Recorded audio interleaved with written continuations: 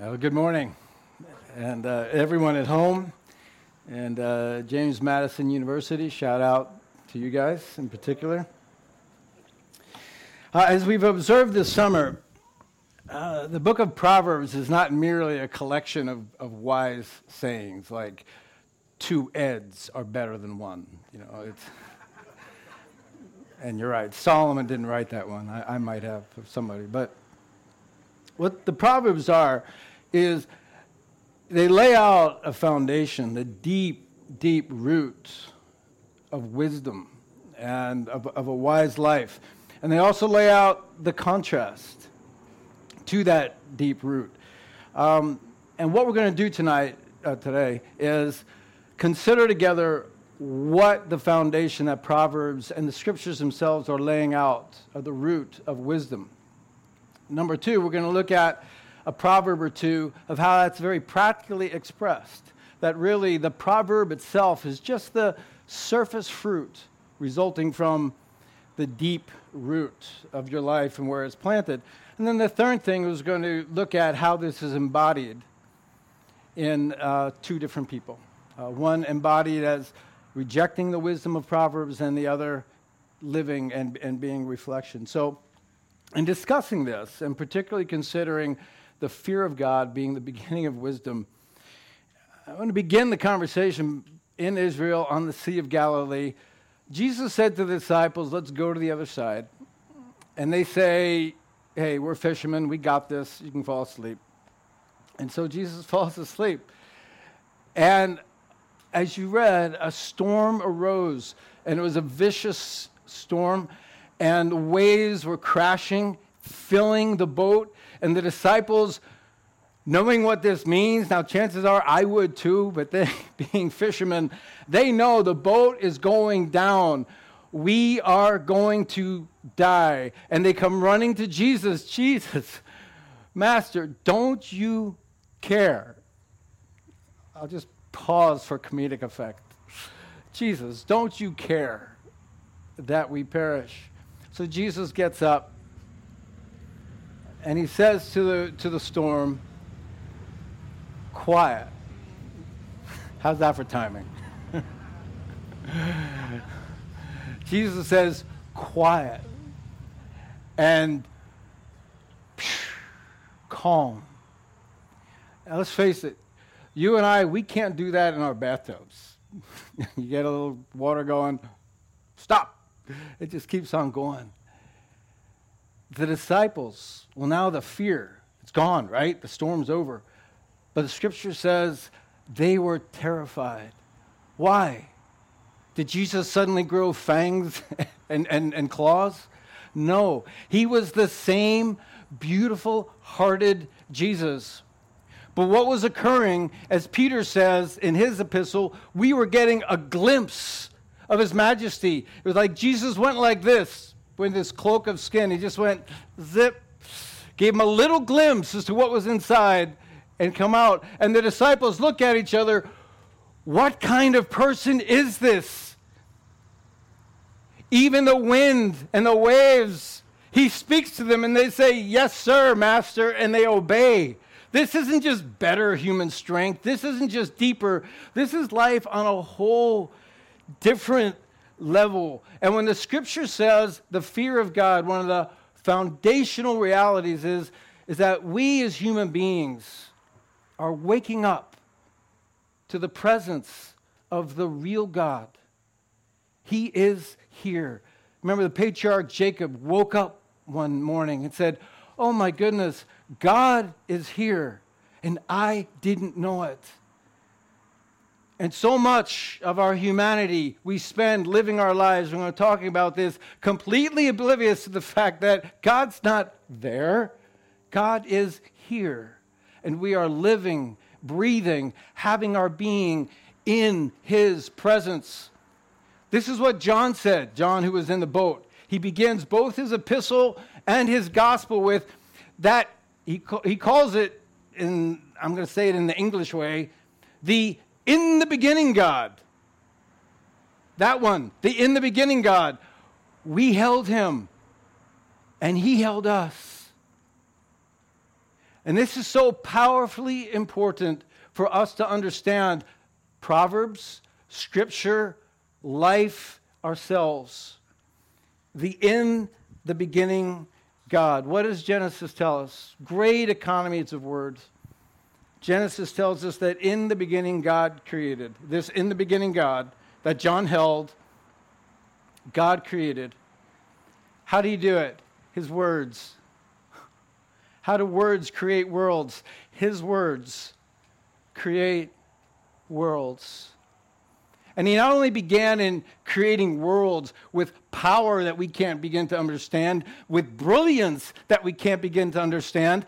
And let's face it, we have a lot of scientists in the congregation. We can say no scientist has ever looked through a telescope, and the bigger they get, the deeper we see, and no scientist has ever seen a do not enter sign. No microscope. God made us for adventure with him. As you read closely what's going on in Genesis, he made us for adventure, mankind, and he created diversity, and he delighted in doing it. If there's one thing that you could take away from today, and I hope there's a few, that the sheer delight that the heart of God had in making his creation, in making things beautiful. And then the cap of all of that, let us make man in our image. And that he made man for his presence, to enjoy him, to be loved by him. And you look at the language of God as he's talking to man, and he's saying, of every tree you may freely eat. You know what that is? It's the language of abundance. It's the language of joy. This is who God is. He is the great creator, powerful God who somehow takes joy, absolute delight in making you and me. And Genesis caps this off, this masterpiece. The scripture says this, and Adam and Eve were naked, they were vulnerable, and they were not afraid. You know what that means? God, this overwhelming God, the disciples got just a little glimpse and like, oh my goodness, awe. Man was placed in the garden in the presence of God, and they were not afraid. Do you know why?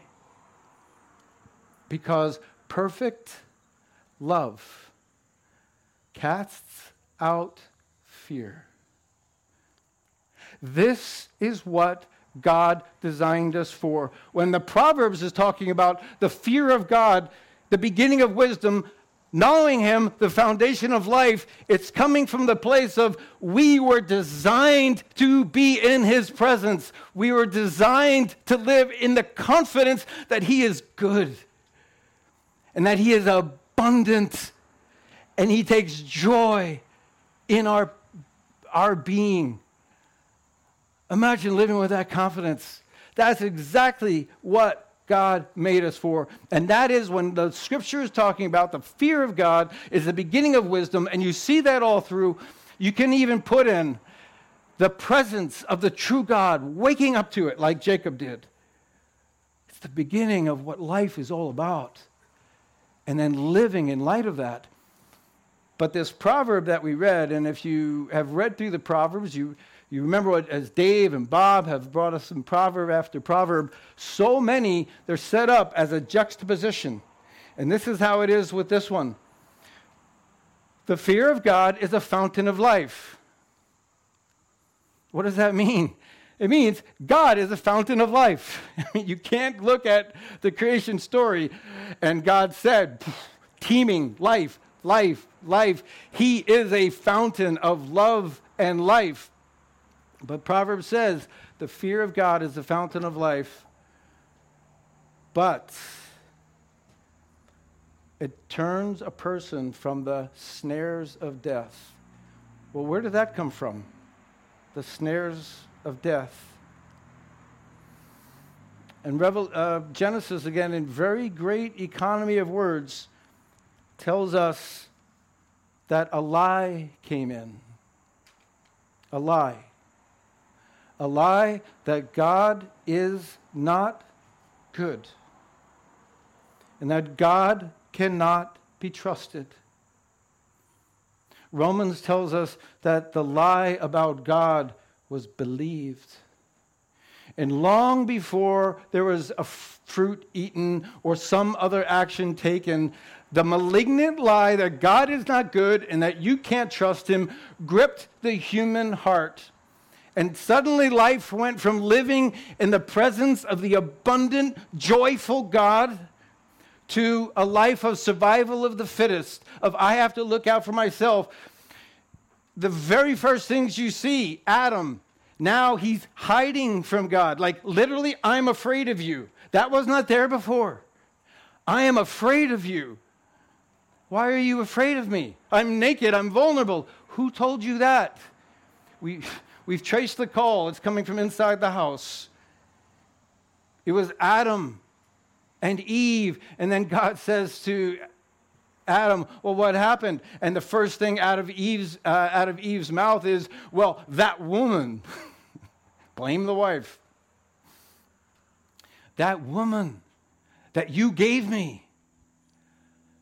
And suddenly Adam's wife, who was given as a gift, is now being used as a object. I'm going to try to blame shift over to you.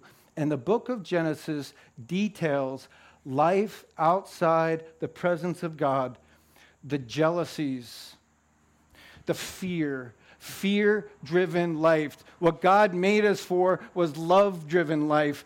Be in my presence. Know that I am good. I am a fountain of life. And as part of my fountain of life, you be a fountain of life. And you'll see that all through Proverbs. And in contrast, you'll see fear-driven life. I've got to be out for me. If I'm not looking out for me, who is? And the disintegration that occurred all through Genesis, brother murdering brother, jealousies, rages, and all of that flowed. And so we wind up in Exodus chapter 1, in a very different place than Genesis chapter 1. We're reintroduced to the children of Israel.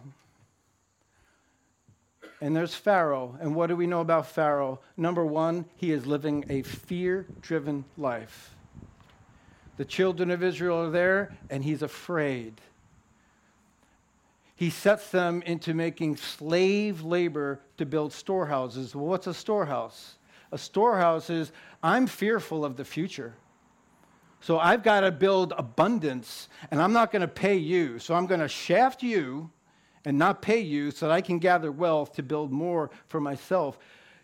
Building warehouses, slave labor. And we could talk an awful lot, and there's an awful lot on the cutting room floor for the sake of today.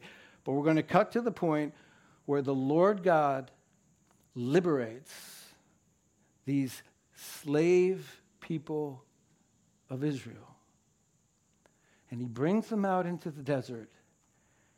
And he begins to teach them what he's really like. And what does he do? He begins with a sign, a cloud by day and a fiery pillar by night.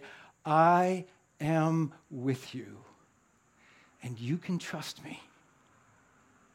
I am your shield and defender. You can trust me. And he says later on in Deuteronomy, oh, by the way, when you have a king, don't let them gather horses to themselves. Why? Because a horse at that time was the tank. They're going to be trusting in their tanks for safety. Trust me. And then manna. You know, what do we know about manna? You couldn't hoard it. The Lord said, I want to teach you very gently that you can trust me. You don't have to be like the Egyptians, hoarding and oppressing others to get more for yourself. I'm going to liberate you from that. I want you to learn what it is to be mine. And what you find is the Lord is teaching the children of Israel he can be trusted, that he can be good. This is where he winds up in Exodus 34. The Lord is a compassionate and gracious God, slow to anger, abounding in love and faithfulness.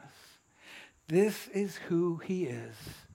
And mankind had lost the plot. We were living in the survival of the fittest, dog, and the Lord is saying, I want mankind to know I am a good and gracious God, and I abound in faithful love. And when the Lord says to the Israelites, I want you as families to learn what it is to fear me always. This is what he says in Deuteronomy 14. So that you may learn to fear the Lord always. Okay, number one, go have a picnic with your whole family. Now, some of you might think, ooh, that's terrifying. Kidding. Jesus is saying, God is saying, go have a picnic with your whole family in my presence. And out of the abundance of your crops and your harvests and your herds, eat in my presence and celebrate my goodness. That is what it is to learn the fear of God. It's to enter back into what we were created for. Being in the presence of the true God and confident in his goodness and his provision. That is what Israel's calling was, to be a reflection to the world. Now, how did that practically manifest itself? Again, you have life rooted in the presence of God, a God who is good and caring, or life rooted anywhere else. I'll take one proverb, but you can read through Proverbs with that lens. But we'll take one this morning. When Dave and Bob offered the opportunity, hey, Ed, would you like to teach on Proverbs?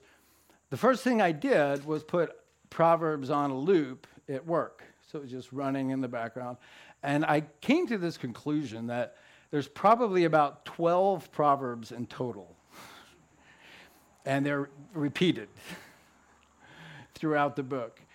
And one of the ones that's repeated throughout the book often is, the Lord despises the unjust scale, but a just scale is his delight. So the unjust scale, you don't like it. Me rounding up. No, I didn't say I don't like it. I despise it. And the just scale, you like that? No, I didn't say I like it. I delight in it. Well, God, aren't you being a little dramatic? What's going on here? It's a reflection of what we're talking about. Because in truth, we have never had a conversation or conducted business outside of the presence of God. And so if you're busy doing an unjust scale, you think nobody's noticing, but like Pharaoh, who is God that I should obey him? You're pretending that God is not here. And you're viewing the person that you're doing business with as, like Adam viewed Eve, an object. I'm going to use her to try to get out of a pickle. You're viewing that person as an object. You're somebody through whom I can make more profit, and you're looking to cheat them so you can get ahead. All of which is an abomination to the Lord. What does he delight in? A person who says, Lord, everything that I do is in your presence, and I'm glad for it. And that person on the other side of the table, that person is made in your image as well. And Lord, I want to do a great job of this to honor you with my industry. But I'm going to look to you for fairness. Two entirely different approaches to life. one rooted in God, one not meeting right there in this proverb, and it is all through the Proverbs. I'll give you that lens. Look at those roots, and then go read the Proverbs. Life rooted in the foundation of the real God and his presence versus anything else. So now to our last part this morning. Who is a person who embodied rejecting the wisdom of the Proverbs? And who is a person who embodied living out the beautiful truth contained in the Proverbs? And I would take a moment and ask for nominees, but for time, the person that we're going to talk about briefly who rejected the wisdom of the Proverbs was Solomon. To which some would say, huh? Didn't he write a whole lot of them? Yep, he did. This is what 1 Kings chapter 9, it lays out for Solomon. If you're faithful and your heart is towards me, I'm going to establish you forever. But if you don't, the next paragraph begins with a whole bunch of things that would qualify as don'ts. For instance, the paragraph begins with, and this is a list of projects that Solomon used slave labor for. You say, what? The king of the people whom God redeemed out of slavery? The king, the God who views an unjust scale as an abomination? The king of those people was using slave labor to build storehouses? Doesn't that sound an awful lot like Exodus 1 and Pharaoh? Yeah. And Solomon had massive stalls built for his 12,000 horses, to which the average human being would say, wow, and God says, I never asked you to do that. The scripture says that in his latter years, Solomon's heart went after other gods which Isaiah says are no gods at all, will not provide protection, will not love you. Other gods, as scripture, well, not scripture, but as someone said, man created God in his own image, and man promptly returned the favor. The gods that we pursue, it's amazing how they don't like the people that we don't like. They approve the things that we approve of, but they are not real. And so if Solomon is not trusting in the true God, he needs those horses, but it's an evidence his heart is not with God. And then, of course, the wives. Yeah. Solomon turned his heart from the joy of living in the real God. There was silver and gold everywhere. Wow, what a sign of prosperity. Except God said to his kings, I don't want you collecting silver and gold. I'm a giver. The Lord loves a cheerful giver. You give to the poor, you're giving to me, the proverb says. This isn't about a social economic system. This is about the joy of living in a God who's a fountain of life and saying, and I want you to be a fountain of life. Don't be hoarders, be givers. And Solomon, unfortunately, turned away from God. But there's another son of David. And he came and he was full of power. To ruin the surprise, his name was Jesus. And as you saw in the boat, he had powers beyond. And suddenly everyone realized, oh my goodness, the Roman army has no chance against you. We want to make you king. And he says, nope, my kingdom is that I'm going to go to a cross and die there. And the disciples are horrified. What? No one's going to do that to you. And Jesus says to Peter, get me behind me, evil one. You're thinking like the darkness of this world. No one's going to take my life. No one's going to take it. I am going to give it. I am going to lay it down because Jesus Christ is so different than every way that this world works with power. This world works with power, survival of the fittest, and if I've got power, I'm going to get more. Jesus is the opposite. I don't want that. My victory is that I am going to sacrifice myself. Philippians tells us he has all power, but even though he was God, he became a servant. And even went to the cross. He says, I am going to give my life for many. Because the power that Jesus wants is the power to forgive, the power to bring new life. And in going to the cross, he brings forgiveness. I don't deserve, he knows forgiveness. In rising from the dead, he brings new life. Yes, he is very rich.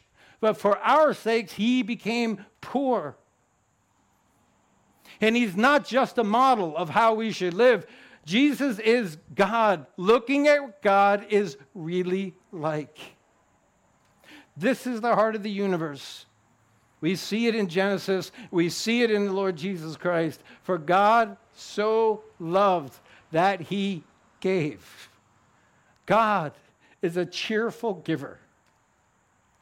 And it is for joy that the Lord Jesus Christ endured the cross, despised the shame. You ask yourself, what makes God go, this is great? Well, I mean, we get bored pretty quickly. What makes God go, this is great? What makes God go, this is great, are the people whom he has created and his Son redeeming them back as family to be his. This is what God thinks is spectacular. And so the invitation to us as we conclude this, number one, the scriptures lay out, there's two foundations of life. Number one, life in the presence of the true and good God, or life anywhere else. Now, in the Lord Jesus Christ, I'm going to close by coming back to our little on the Sea of Galilee. We are, most of us, either now or in the near future, going through storms. A couple things. Number one, he is with us. And the invitation is to wake up. We are living in his presence. As one of my friends said, God's not wringing his hands. Oh no. He is with us. And he's promised us to get to the other side. And we will. And one of the great realities that we have is the fact that our future, our destination, is not unemployment or employment, or our destination is the eyes of the Lord Jesus Christ. And nothing will prepare us for when we see him except that perfect love casts out fear. Second of all, we are not called simply to hold on. Hold on. Hold on to it. I'm going to suggest, as I close, to read 1 John, particularly 1 John chapter 3, verse 1. Memorize that. Behold, look deeply at just how much God has loved us. And as that seeks in, John himself, into the Spirit, will teach how we should live in response to this abundant, beautiful God who wants us to be fountains of life, not manufacturing ourselves, but receiving life from him and then letting life flow from us. Thank you. Thank you for this privilege of teaching from the Word today.